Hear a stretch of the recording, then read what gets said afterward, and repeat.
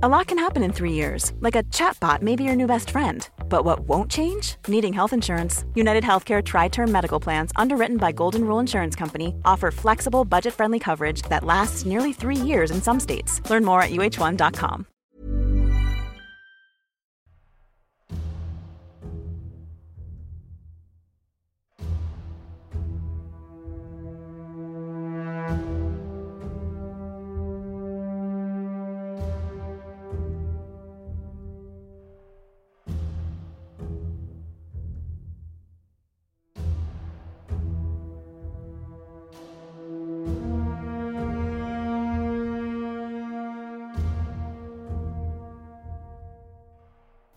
Hello, this is A History of Europe, Key Battles, the Anglo-Dutch Wars, Part 3 of 4.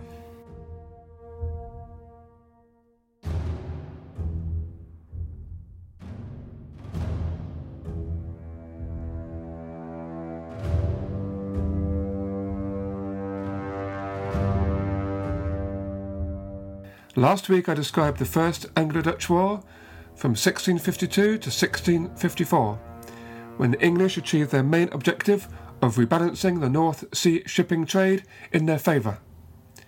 Commercial tensions between the two nations were not really resolved, so although peace returned for a while, the English and Dutch would go to war twice again in the 17th century. The political context for each war, especially in England, was different each time. In England, Oliver Cromwell became effectively a military dictator. After dismissing the Rump Parliament, in 1653 he tried various constitutional experiments. Later that year, a new assembly was convened, which became known as the Bare Bones Parliament, but was too radical for Cromwell's liking, and lasted only a few months. Cromwell then had himself declared as Lord Protector, assisted by a Council of State and a Parliament which would be elected every 3 years. Under the Protectorate, Parliament proved again less submissive than Cromwell hoped. He dismissed it in January 1655 and replaced it with direct military rule. The army now found itself responsible for unpopular policies, especially taxation and laws on religion and public morality. To most people, military rule was more tyrannical than anything perpetrated by King Charles I. Cromwell realised the untenability of the system and reluctantly agreed to call another parliament in September 1656. The new parliament sought to detach Cromwell from the army and proposed that the protectorship be hereditary. England appeared to be in the process of becoming a monarchy again in all but name, and in May 1657 Parliament offered Cromwell the crown with the so-called Humble Petition.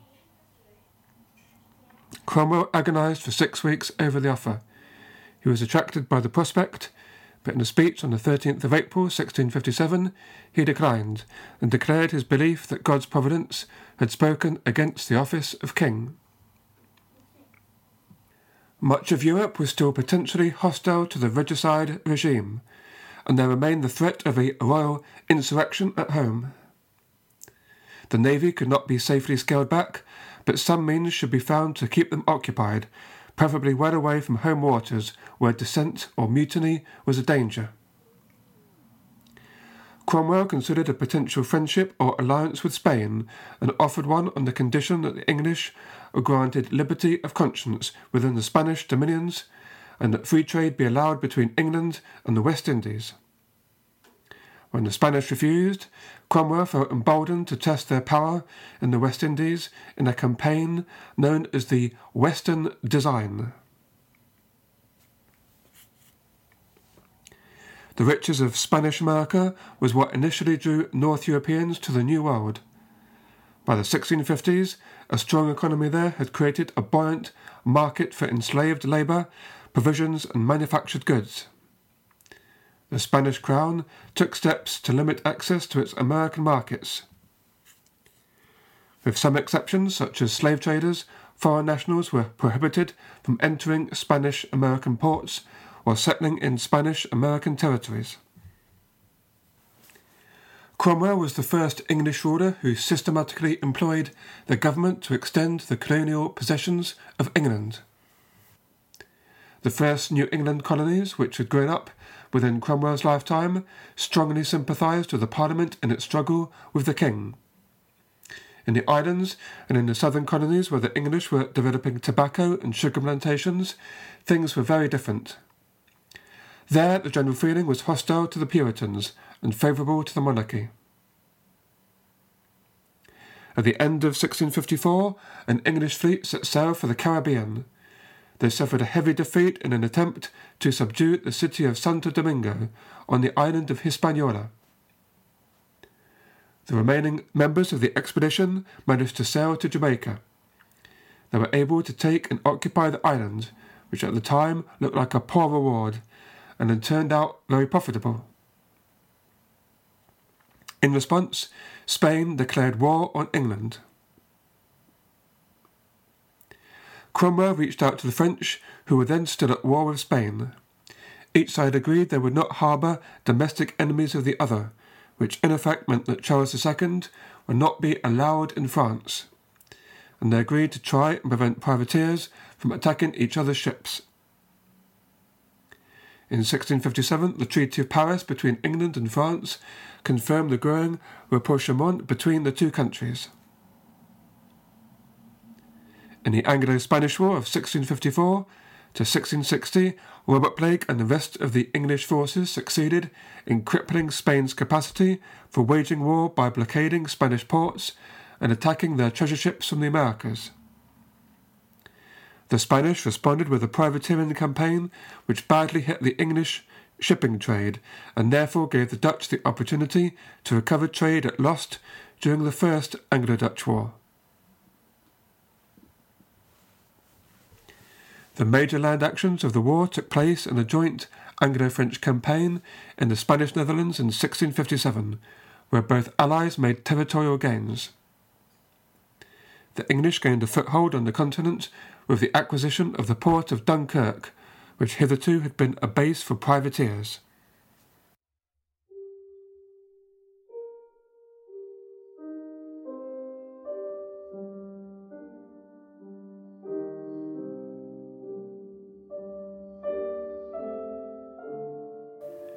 In 1658, Cromwell was suddenly struck by a bout of malarial fever and soon died at the age of 59 on the anniversary of two of his most famous victories, Dunbar and Worcester.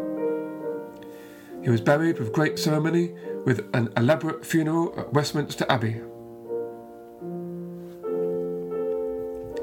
The rapid and unexpected nature of Cromwell's death brought about uncertainty as what would happen next. He was succeeded as Lord Protector by his son Richard. However, Richard had no power base in Parliament or the army and was never able to assert his personal authority over the various factions. He was forced to resign in May 1659, ending the Protectorate.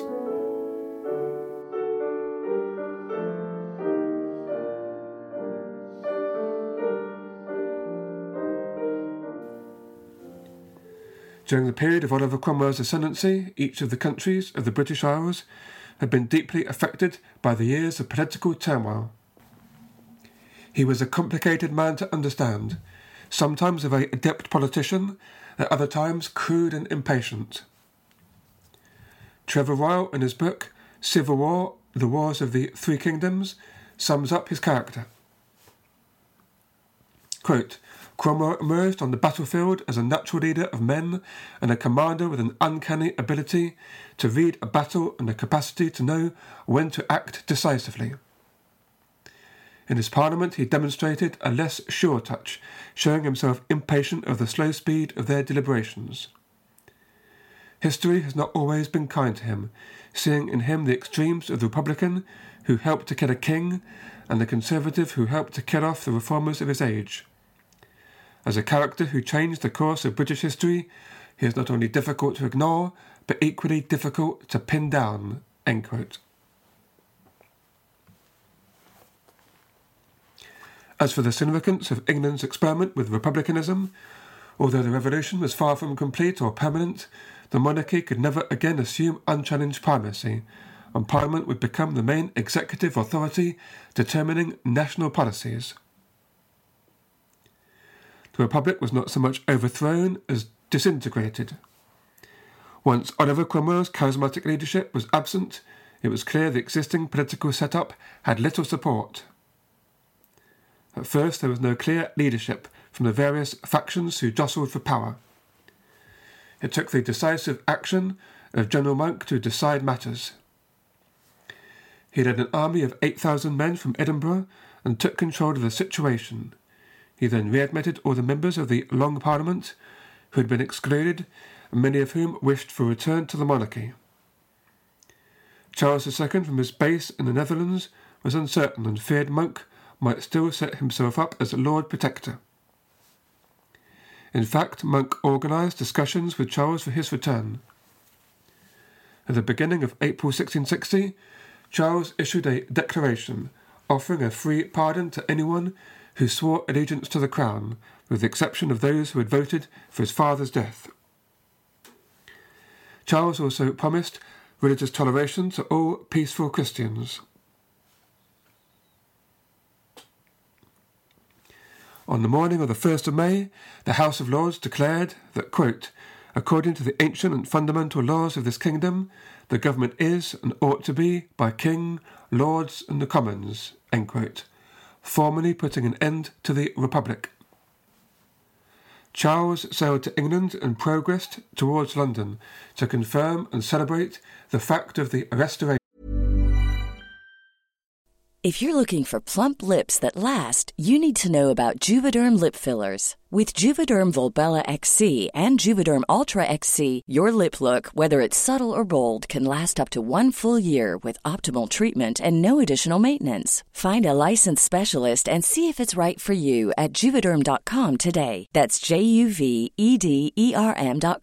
Add fullness to lips in adults over 21 with Juvederm Volbella XC or Juvederm Ultra XC. Do not use if you have severe allergies or a history of severe allergic reactions, or if you're allergic to lidocaine or the proteins used in Juvederm. Tell your doctor if you have a history of scarring or taking medicines that decrease the body's immune response or that can prolong bleeding. Common side effects include injection site redness, swelling, pain, tenderness, firmness, lumps, bumps, bruising, discoloration, or itching. As with all fillers, there's a rare risk of unintentional injection into a blood vessel, which can cause vision abnormalities, blindness, stroke, temporary scabs, or scarring. For full, important safety information, visit Juvederm.com. Everyone knows therapy is great for solving problems, but getting therapy has its own problems too, like finding the right therapist, fitting into their schedule, and of course, the cost. Well, BetterHelp can solve those problems. It's totally online and built around your schedule. It's surprisingly affordable too. Connect with a credentialed therapist by phone, video, or online chat, all from the comfort of your home. Visit BetterHelp.com to learn more and save 10% on your first month. That's BetterHelp, H-E-L-P.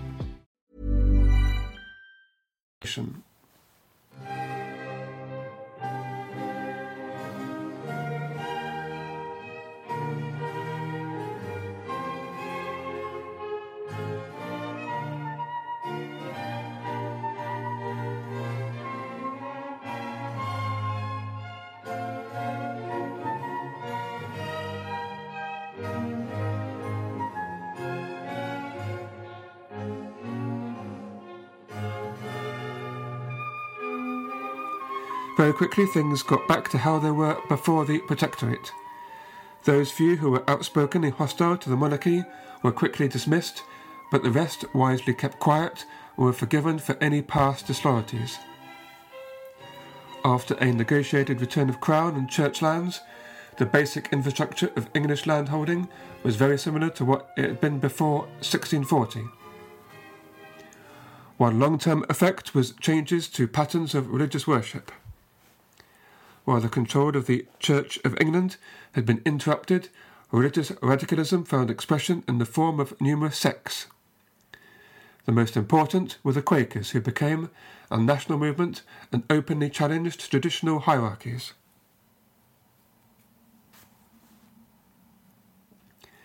King Charles II was more politically intelligent than his father, Charles I, but he did not have a clear political agenda, was disinclined to work steadily at the business of government.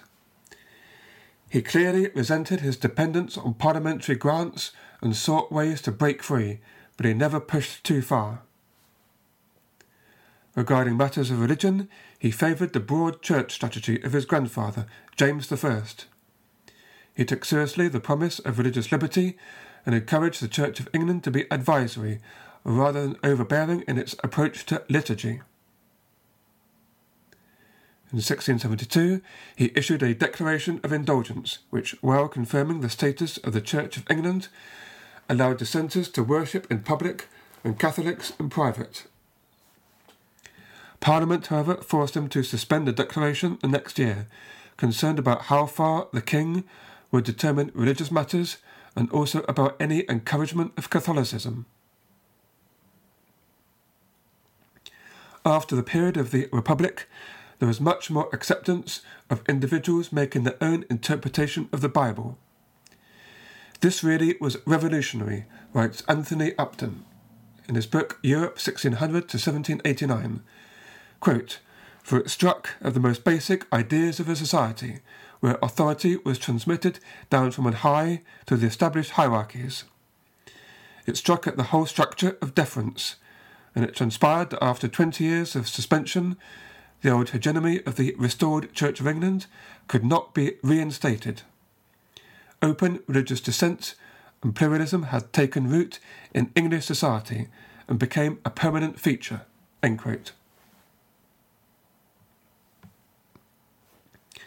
There was also a brief emergence of secular radicalism in a movement known as the Levellers. This had grown out of the struggle for individual choice in religion and widened into a claim of individual right to participate in government. The English Levellers represent the first appearance in European history of a coherent movement advocating democratic participation as the basis for political authority.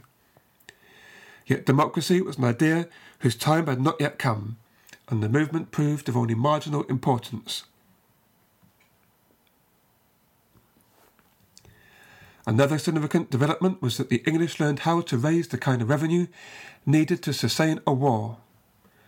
The administrative structures of the army and navy were developed and professionalised, particularly the leadership of the navy, who began to be able to effectively project English sea power on an oceanic scale. The English introduced changes to their ships' designs, which were copied by the Dutch. Large-scale engagements revealed the importance of so-called great or first-rate ships as a decisive weapon. In earlier naval campaigns, fleets contained some purpose-built warships, but most units were hired and converted merchant vessels. In the year 1660, Parliament renewed the Navigation Act, which had contributed to the beginning of the First Anglo-Dutch War. It required imported goods to be carried either in English ships or in ships of the country where goods originated. Parliament went further in 1662 by banning imports from the Dutch Republic. King Charles II himself made no sustained attempt to provide direction to English foreign policy. He frequently permitted ministers and courtiers to take initiatives contrary to formal policy, leading to confusion. In general, the young courtiers, hungry for office and money, pressed for another Dutch war.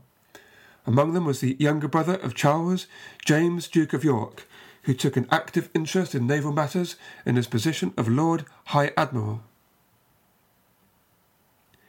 After the Restoration, mercantile elements of the City of London, working with the nobles of the court, began to take a renewed interest in overseas markets and resources. They chartered the African Company to trade in gold, slaves and hide in West Africa. The Dutch considered the mere formation of the company as a hostile act, for the English now intended to do business in areas regarded as private preserves of the Dutch West India Company.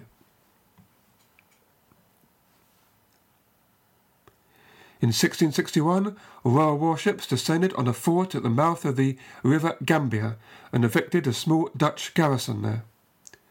The Dutch Estates General complained vigorously and took reprisals against the new company's ships and settlements. By 1664, a state of undeclared war existed between the Dutch and English, as violent clashes occurred between traders of each nation in West Africa, the West Indies, and the Americas. That same year, the English seized possession of New Amsterdam in North America and renamed it to New York. At home, the English commercial classes encouraged war. A wave of pamphlets denounced Dutch monopolies in the East Indies and, in their opinion, illegal fishing by the Dutch in the North Sea herring fisheries. They also raked up grievances past and present over the Spice Islands, including the Amboyne massacre of 40 years before. After numerous skirmishes between the English and Dutch in West Africa and the Mediterranean, the Dutch declared war in January 1665, and the English followed suit a month later. A major concern for the English was France, where in 1661 the young King Louis XIV assumed personal control in 1661 and had just concluded a mutual defence pact with the Dutch. The English knew of Louis's lack of enthusiasm for the agreement, which was a ploy to get the Dutch to help in a war against the Spanish Netherlands. The English deliberately delayed declaring official war so as to avoid being blamed as the aggressor by the powers, and was enough of a pretext to allow Louis to evade his obligations. Nevertheless, he clearly favoured the Dutch, and as a powerful ruler who was then an unknown quantity, was potentially a serious threat to the English. Diplomatic contacts between the English and Dutch made no progress in resolving the ongoing disputes. In part, this was because the chief politician of the Netherlands, Johan de Witt, believed he must at all costs avoid a policy of appeasement. He made two wrong assumptions in the lead up to war. Firstly, he assumed the English Parliament would not have sufficient trust in the king to vote him the large amounts of money required for all-out war. In fact, they were persuaded to provide the finances. Secondly, he wrongly believed that the strengthening of the Dutch navy would deter the English. And so began in full the Second Anglo-Dutch War, which I will cover in the next episode.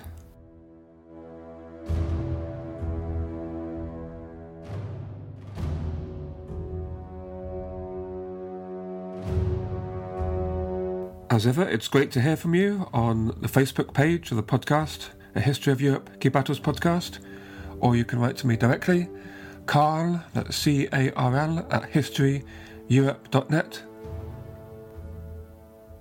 Or if you would like to support the show, get episodes a week earlier and a few bonus episodes, then please go to www.patreon.com/historyeurope.